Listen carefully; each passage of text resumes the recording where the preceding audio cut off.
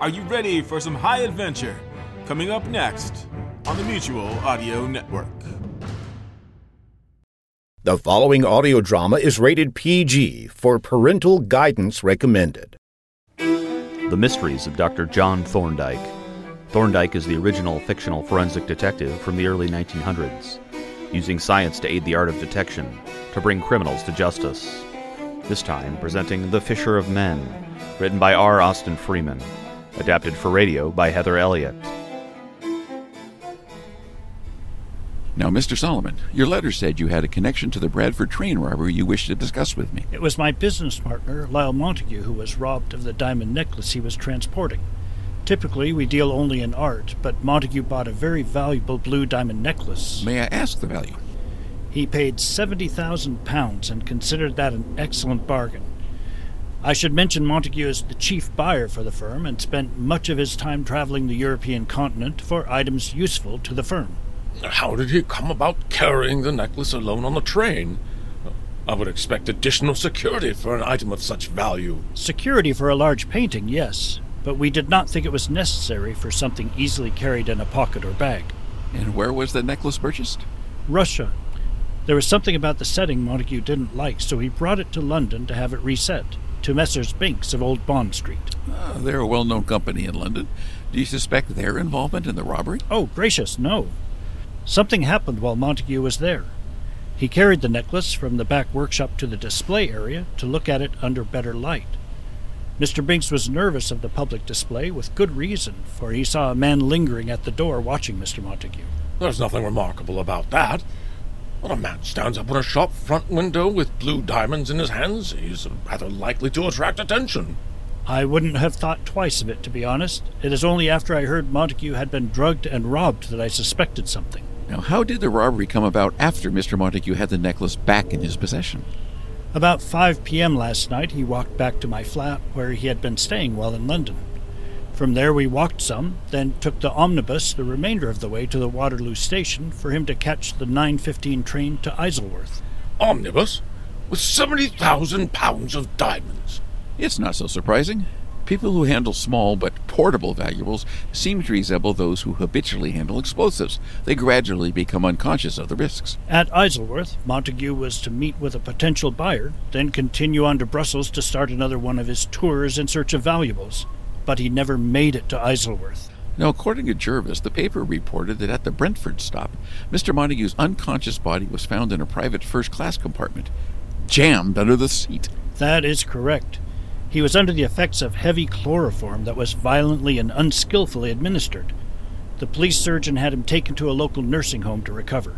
The diamonds, as you can imagine, were gone. It was through inspecting the contents of his pockets his identity was determined, and I was sent a telegram. The paper also reported that an empty bag was found on the pavement along the tracks, between Barnes and Chiswick. That seems to indicate at least a general vicinity of where the attack took place. Now, Mr. Solomon, what is it you would like from me?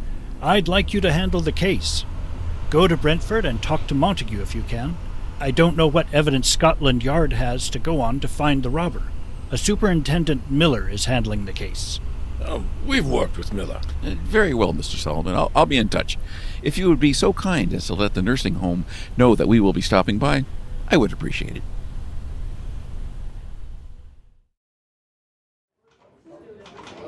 Any other questions? Well, not related to the Montague case, but what about those things on the side table? Thrown over a wall during a chase. Perhaps the doctor wouldn't mind having a look at them. It's a nice little problem. Yeah, what's the problem? We have a leather handbag and a walking stick. What sort of person is the owner? Where has he come from, and why did he run from the constable on duty in King's Road, Chelsea? What happened to make the constable suspect something? Nothing, really, except it was 4 a.m. He decided to cross the road and asked the fellow what he was about at that hour, but the man took off running. Chased the man down a side street where the fellow dropped the bag and stick and jumped over the wall like a fox. Did the constable get a good look? Not in the dark. He tracked the footprints across the few gardens out to a street, but lost him. He ran up and down blowing the whistle, but no sign of the runner. After that, he went back and collected the bag and walking stick and had them sent to us to identify. And no arrest has been made? Well, a constable in Oakley Street, who had heard the whistle, arrested a man carrying a suspicious-looking object. but he turned out to be a cornet player coming home from the theater. Let's have a look at the bag. I take it you've already examined it. Thoroughly. But everything has been put back as we found it. It's a good bag. Quite expensive, though it seems well used. You notice the muddy marks on the bottom? Yes. No doubt from when he dropped the bag to jump over the wall. Possibly, though it doesn't look like street mud. Let's see the contents. Here's a paper to lay everything out on. Item 1. A small leather toiletry bag containing the usual items. 2 folding straight razors with the necessary sharpening and cleaning tools. A folding shaving brush, soaps, toothbrush, nail file, button hook, corn razor, and a small clothes brush, and a pair of small hairbrushes. I'm aware of that. It seems to me, Badger, this case suggests an answer to one of your questions.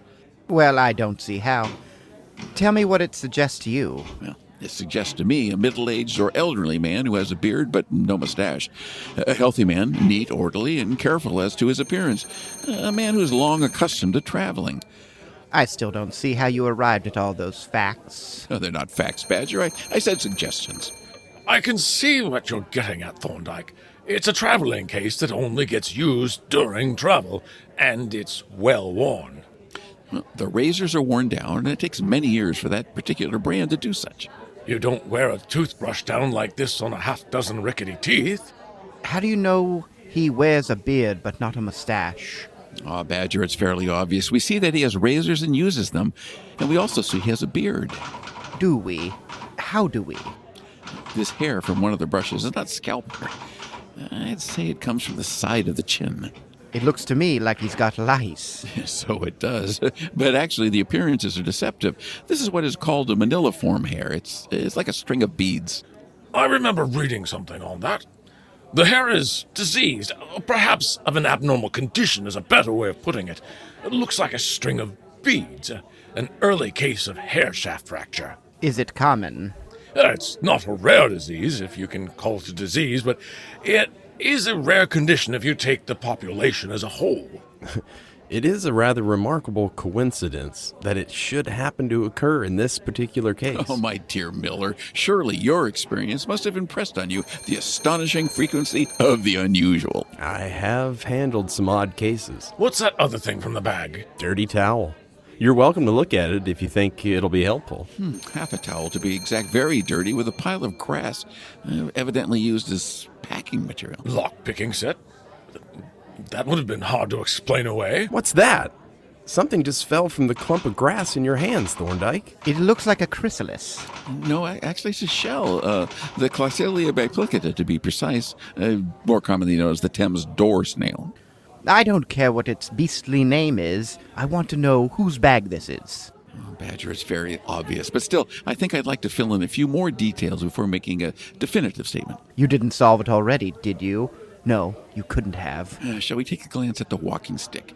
Indistinct, made of common ash, crooked handle, darkened from contact with a hand. Well, the mud on the stick doesn't seem like street mud. I can't think of a place where it'd get 3 inches deep. Yes, that is a question. Our gentleman was a thrifty man. Look at this.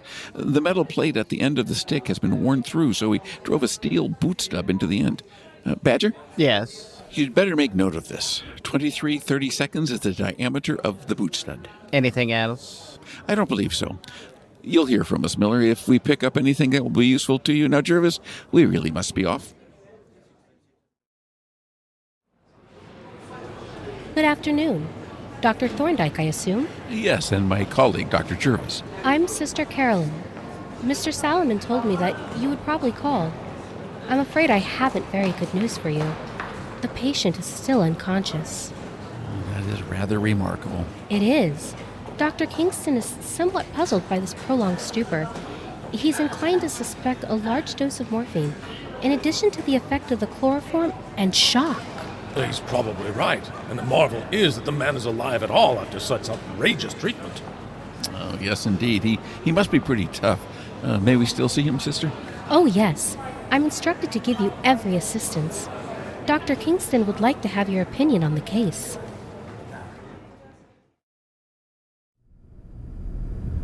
His condition doesn't appear alarming. Do you notice the state of the face, Charles? Oh, you mean the chloroform burns? Yes. You know, Thorndyke, Mr. Montague greatly resembles the description you gave Inspector Badger earlier. It's rather an odd coincidence. The coincidence is closer than that, Jervis. Look at the beard itself. Well, I'll be. Hair shaft fracture. Are those Mr. Montague's things, Sister Carolyn? Yes, his clothes and the things taken from his pockets, and that's his bag. It was found on the line and sent here a couple of hours ago. It's empty. He seems to have the normal things one would find in a pocket. Keys, wallet, business cards. Have you found anything with the bag? A plain imitation leather bag, fairly new, rather worse for the wear, and lined with coarse linen.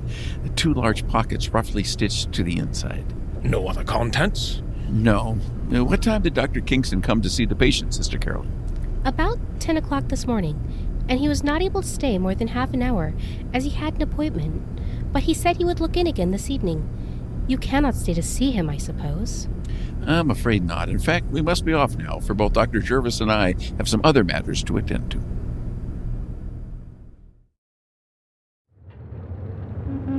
Are you going straight back to the office, Jervis? Yes. Aren't you? No, I have a little expedition planned. Oh, have you? Yes, in fact... Oh, aha, just a minute, Jervis. Fishing tackle? What on earth do you need that for? Good afternoon. I'm looking for a fishing rod, a line, and 1 or 2 hooks. And nothing in particular except inexpensive. A float as well. The largest one you have. You must excuse me, Thorndyke, if I venture to point out that the Greenland whale no longer frequents the upper reaches of the Thames. You mind your own business, Jervis. I like a float you can see. It's a gigantic pot-bellied scarlet and green atrocity. You can't miss it. Well, that'll make the job easier, I suppose. But why on earth do you want such an enormous float? Why? It'll be visible a quarter mile away. Exactly. What more could a fisher of men require? You're hiding something.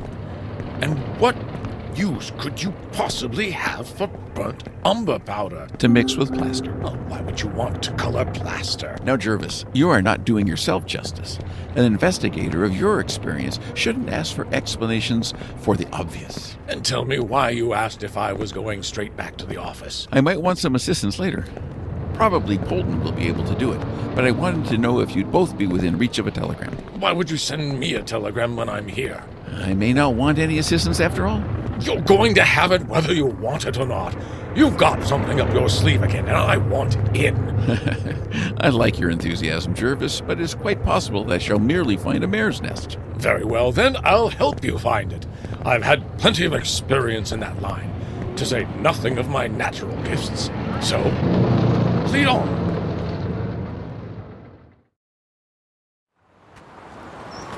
You seem interested in the ground.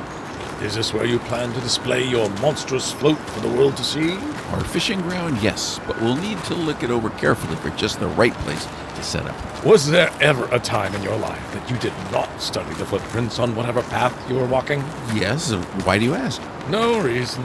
I think we'd better turn back a little way. We seem to have overshot our mark. Have we? Yes. No, here we have it. Here, I think this will be our pitch. What are you going to do? I'm going to make 1 or 2 casts, and meanwhile, you'd better get the fishing rod fixed together so as to divert the attention of any passersby. Well, this is a highly visible path. How can someone not notice the plaster while it sets? Oh, the burnt umber powder turns the plaster brown. Brilliant, Thorndyke. Here's the line for the rod. Now, keep a good lookout and let me know if anyone is coming. Do you expect someone to come around? You said it yourself, Jervis. We are on a highly visible path.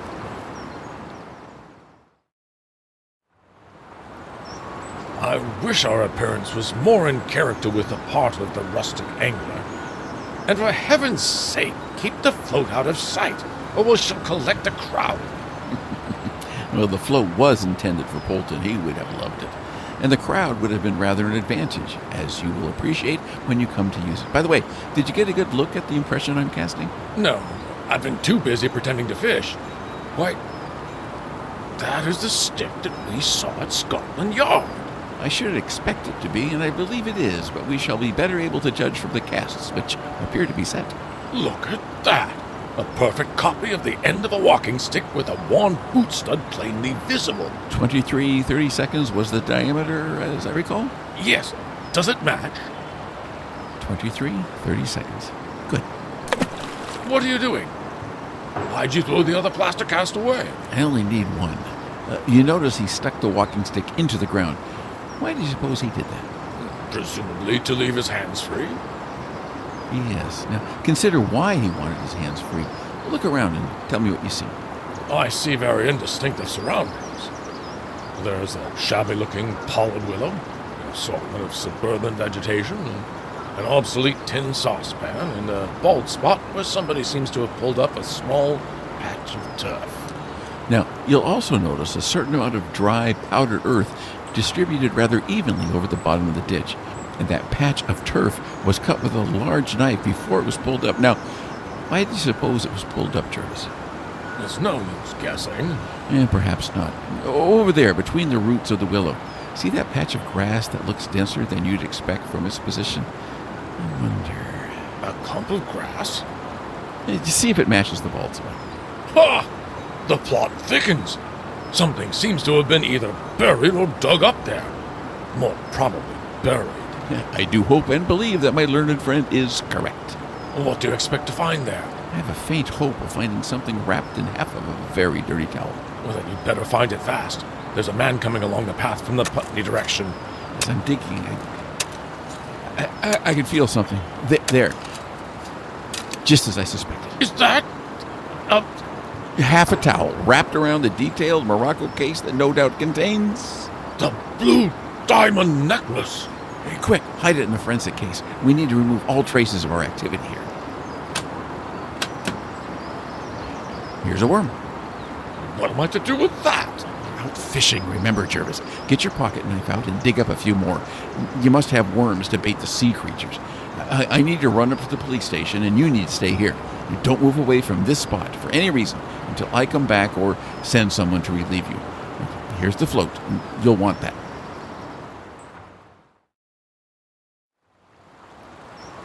Looking for worms? I have some. Your pal seems to have had enough fishing. He hasn't got a rod, but he'll be back presently. Ah, well, won't do him any good here. The place where the fish come up is a quarter of a mile farther down. You're just round the bend there. That's a prime pitch. You just come along with me, and I'll show you. I must stay here until my friend comes back. But I'll tell him what you said. My, some float you have there. Yes, I know. My friend picked it up. Doesn't know much about fishing, does he? I suppose he knows a great deal more than appearances let on. You sure you don't want to try that spot down the road? I'm quite all right here. My friend won't know where to find me if I move. I'll hang about and let him know. No need. He'll be back before long. Uh-huh. Are you sure your friend is coming back? Been nearly 3/4 of an hour. Perhaps he misplaced his rod and had to look for it. Huh. That's a regular procession over on the bridge. The bridge? I'll say it is. 2 taxicabs, 3 cyclists, and a few people on foot. Headed this way. Awful lot headed this way. Oh, my friend has returned. Rocked a whole lot with him, he did. I'm out of here. He's run off that way.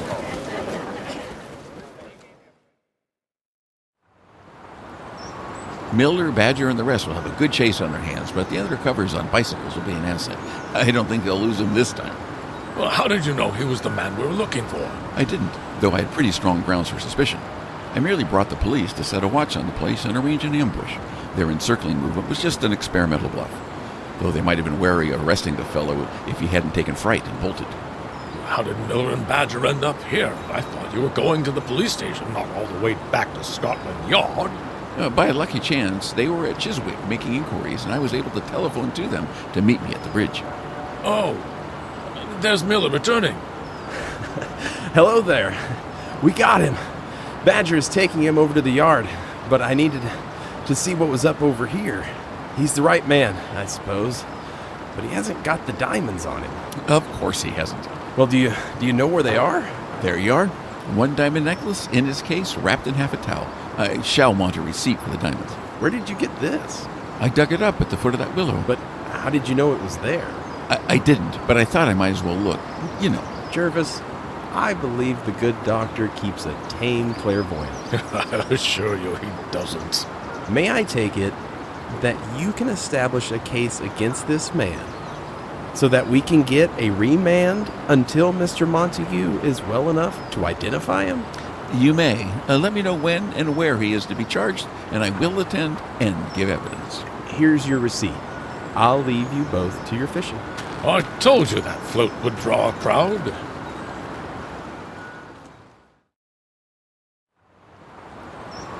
I want to make 2 more casts. One of the right foot of the man who buried the jewels, and one of the right foot of the prisoner. They're obviously identical, as you can see by the arrangement of the nails and the shape of the new patch on the sole. I shall put the casts in evidence and compare them with the prisoner's right boot. You suspected that man all along. That's why you left. You wanted his footprints.